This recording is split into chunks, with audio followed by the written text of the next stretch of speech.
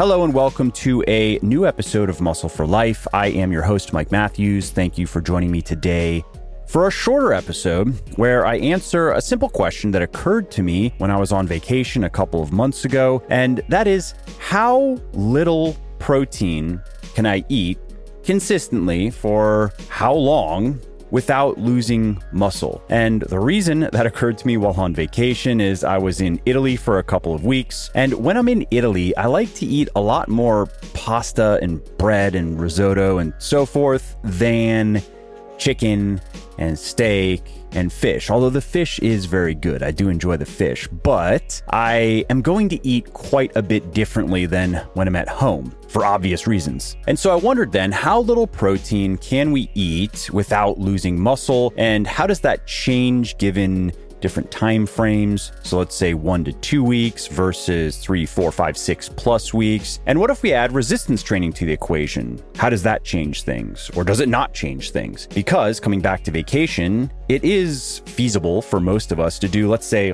at least one full body strength training workout per week while on vacation if we want to. If we don't want to, there's nothing wrong with that. Don't think that you have to. But if you are so inclined, you probably can figure out at least one full body strength training workout per week, even if it's in a hotel gym. So you will be working with, let's say, just dumbbells and maybe a couple of machines. Even then, you can figure it out. And so all that is what this episode is going to be about. How low can you go with your protein before you start losing muscle? Okay, so before we get into the meat and potatoes of today's episode, a quick little primer on protein. Protein's a large molecule made up of chains of smaller molecules called amino acids. Those amino acids are the building blocks of our body. They play a crucial role in many different processes, including building muscle, recovering from training, repairing muscle tissue. Our body can create 12 of the amino acids that it needs from various other substances, but there are 9 that it can't create, and we must get those 9 essential amino acids from food. This is why we must eat protein to survive, and this is why a high protein diet is particularly beneficial when we are doing a lot of strength training or just resistance training of any kind. That increases demands for amino acids and those essential amino acids in particular, because our body has to repair the damage that we're causing to our muscles. And if our training is set up properly, we probably are also going to be gaining muscle. So new muscle proteins must be created. And that, of course, requires even more amino acids than are required to just repair the muscle tissue and retain the muscle tissue that we have. And that's why a large body of scientific evidence shows that something between probably 0.8 and 1.2 grams of protein per pound of body weight per day is optimal for those of us who do a fair amount of strength training, a fair amount of resistance training. If we are in an energy deficit, if we are cutting and we already have a fair amount of muscle, something closer to 1.2 grams per pound of body weight per day is probably better than 0.8. And if we are in a maintenance phase or a lean bulking phase where our calories are either matched more or less to our energy expenditure, that would be maintenance, or where they consistently exceed our energy expenditure, at least by, let's say, 5 or 10%, that would be lean bulking, then we don't need as much protein. 0.8 grams to probably 1 gram of protein per pound of body weight per day is going to work just as well as 1.2 grams per pound of body weight per day. And in the case of lean bulking, if you eat too much protein, it actually can be counterproductive because protein is very filling. And after your first month or two of a consistent calorie surplus, it becomes difficult to just continue eating enough food. You have to force yourself to keep eating. It feels like force feeding yourself because you are generally never hungry. Food has generally lost its appeal. Even the foods that you really like to eat, you don't really enjoy anymore, and it becomes a bit of a chore. And so under those circumstances, eating more protein than you need to eat can make it even harder because you are even fuller than you would otherwise be. And so when lean bulking, most people do best around 0.8 grams of protein per pound of body weight per day. Now, those are some very common talking points about protein intake in the evidence-based fitness space. You have almost certainly heard all of that before from me or from others, but something that is less talked about is the main topic of today's episode, and that is how little protein can we eat without losing muscle. And so let's talk about that, starting with a few factors that we have to consider. We have to consider our calories. Are we around maintenance calories? Are we in a deficit? Are we consistently in a surplus? We have to think about training. How often are we training? And we also have to think about our training experience. How experienced of a trainee are we? Are we brand new to resistance training, or are we several years in or longer? So if you are new to resistance training, so let's say you are in your first 6 to maybe even 12 months, but certainly your first 6 months of strength training, studies show that you do not need to eat much protein to retain muscle. So for example, there was a study that was conducted by scientists at the University of Illinois, whereby people new to strength training trained twice per week and consumed about 0.4 grams of protein per pound of body weight per day. And over the course of 4 months of dieting, so consistently in a calorie deficit, they lost about a pound of muscle on average, but that comes with an asterisk because the scientists determined that with a handheld electrical device that passes an electrical current through your body and measures resistance and then uses some math to determine body composition based on the amount of electrical resistance. And those devices can be semi-accurate. They can be completely inaccurate. They can be consistently accurate or inaccurate. But regardless, what they cannot do is tell you whether the muscle, quote unquote, that you lost was actually lean contractile muscle tissue or was, say, intramuscular fluid like water and glycogen, a form of carbohydrate that's stored in your muscles, that you are going to lose when you are dieting. And the reason I bring that up is we know that people who are new to strength training can lose fat and gain muscle and strength at the same time quite effectively. And if you are gaining strength in a deficit, you are not losing muscle. You can't lose muscle and get stronger. And if you are new to strength training and you are gaining strength consistently, you are almost certainly gaining muscle as well, even if you are in a calorie deficit. There are exceptions to that. Like, for example, in your first month, maybe 2 months of strength training, you can gain quite a bit of strength, but very little muscle. And that's primarily because you are learning to do the exercises. You are improving your skill at the exercises. You are improving your neurological, neuromuscular efficiency. But after your first 2 months or so, if you are still gaining strength, as a new weightlifter, you are gaining muscle, even if you were in a deficit. And so in the case of this study that I just mentioned, it would have been nice to see the results of the exercise program. How did the participants perform in that program? Did they make progress? Did they get stronger over the course of that 4 months? Because if they did, then I would bet a lot of money that the pound of muscle they quote unquote lost was not lean muscle tissue. But at any rate, even if we ignored all of that and just took this study's findings at face value, losing just a pound or so of muscle over 4 months of protein underfeeding, of eating about half of the low end of what is generally recommended for daily protein intake, gives us some peace of mind then if we plan on eating a relatively small amount of protein for a short period of time, 1-2 weeks, let's say it's a vacation, especially if we are new to strength training. And further evidence of that can be found in another study that was conducted by scientists at McMaster University. And in this study, you had novice strength trainees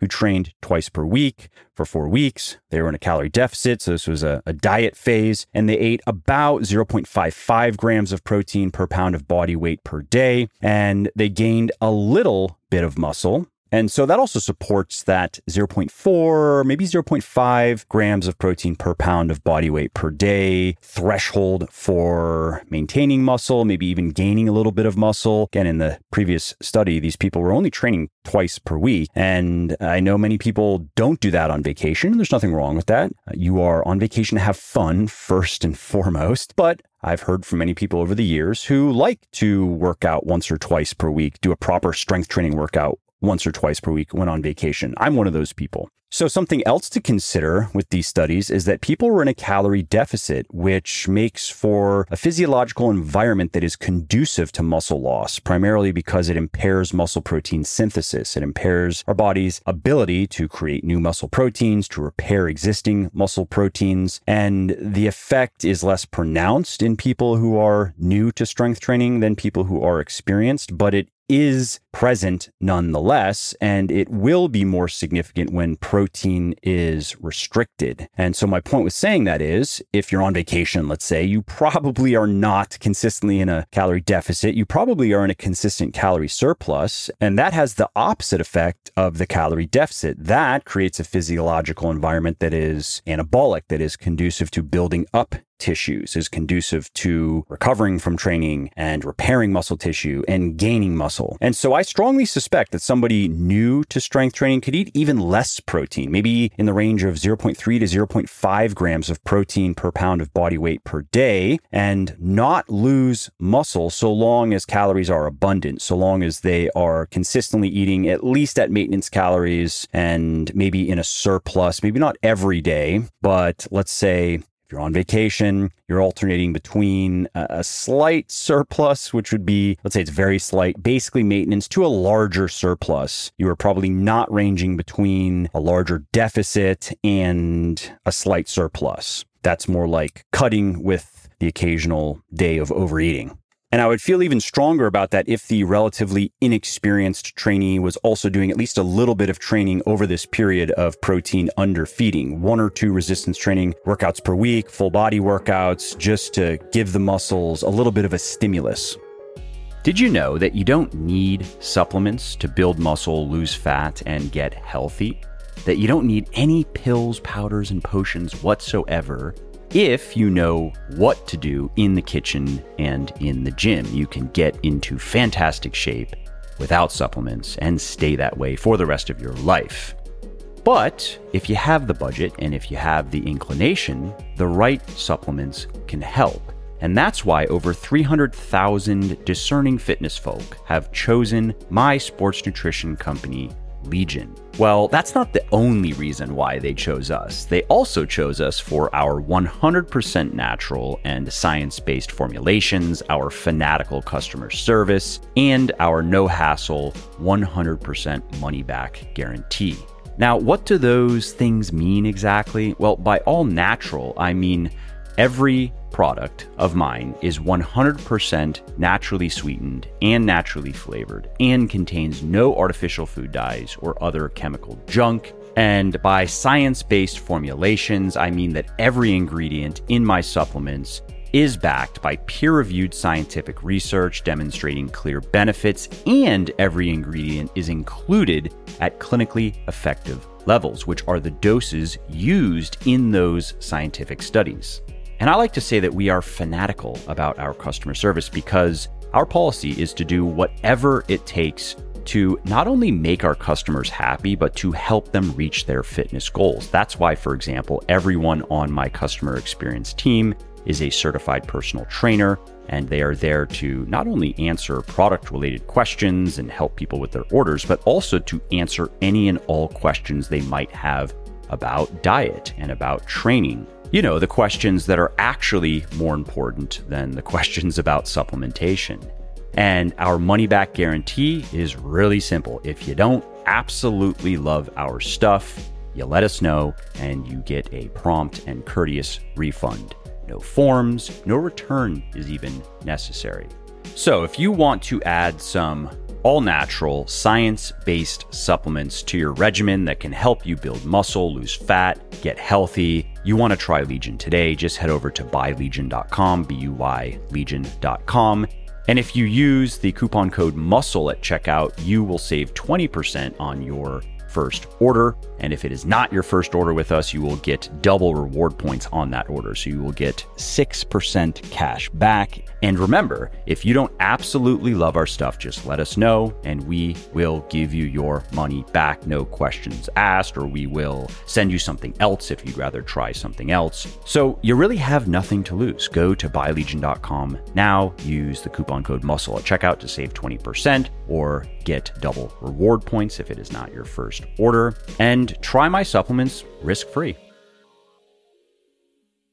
Now, what about those of us who are experienced weightlifters, those of us who have been training for a number of years, who have gained a lot of muscle and strength? How does all of this play out for us? Well, let's look at a study that was conducted by scientists at the University of Birmingham. And in this case, athletes who were training 4 to 5 times per week. That was their normal routine. They continued it, and they were eating about 0.45 grams of protein per pound of body weight per day. And during just a 2-week diet, they lost about 3.5 pounds of lean mass, including quite a bit of muscle. So not just intramuscular fluid that was lost there. Another study that lends some perspective was published in the International Journal of Sport Nutrition and Exercise Metabolism. And in this case, researchers found that eating about 0.7 grams of protein per pound of body weight per day was enough for experienced weightlifters to maintain their muscle during a 2-week weight loss diet. And that finding is supported by 2 other studies. In one case, researchers found that 0.7 grams of protein per pound of body weight per day was enough for experienced weightlifters to retain muscle, to not lose muscle during a 1-week diet period. In another study, it was that amount of protein per day, experienced weightlifters, 2 weeks of dieting, and it showed an insignificant amount of muscle loss. And so if we consider those studies, as well as other studies on the matter that have shown similar results, I think we can confidently say that if you are an experienced weightlifter, if you are muscular, you are strong, and you are cutting, you are in a consistent calorie deficit, a significant calorie deficit, because you want to lose fat, you should not eat less than probably about 0.8 grams of protein per pound of body weight per day. And if you want to maximize muscle retention, you should almost certainly be eating more, something closer to 1 gram per pound of body weight per day to even 1.2 grams per pound of body weight per day.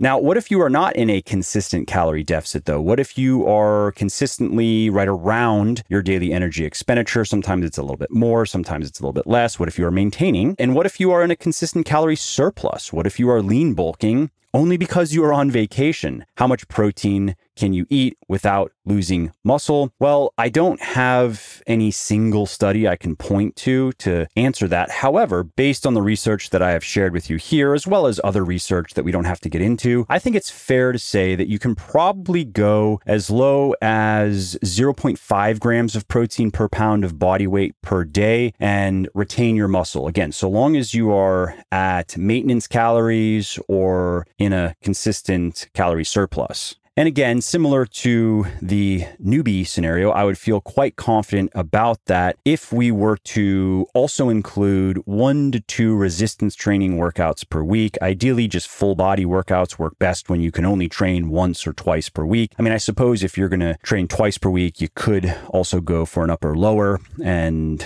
which one you choose is probably mostly just going to be personal preference. But if we add some resistance training as well, doesn't have to be a lot, just a few sets per major muscle group per week, or at least the major muscle groups that you care the most about, then I feel even better about that 0.5-ish to maybe 0.7-ish grams of protein per pound of body weight per day for an experienced weightlifter who wants to retain muscle. And something else worth mentioning is I've been talking about 1, 2, 3, 4-week periods. What about individual days? Or what about 1 or 2 or maybe 3 days of low protein? How harmful is that going to be? Well, the good news is it is not going to cause any muscle loss whatsoever. You could safely reduce your protein intake to basically 0 for a day without losing any muscle to speak of. And you could eat very little protein for at least a few days. Let's say anywhere between 0 and maybe 0.2 or 0.3 grams of protein per pound of body weight per day, and that is going to pose no risk to your muscles. So if you have a short weekend trip, for example, and you want to eat a bunch of tasty stuff that provides very little protein, and you don't want to lose muscle,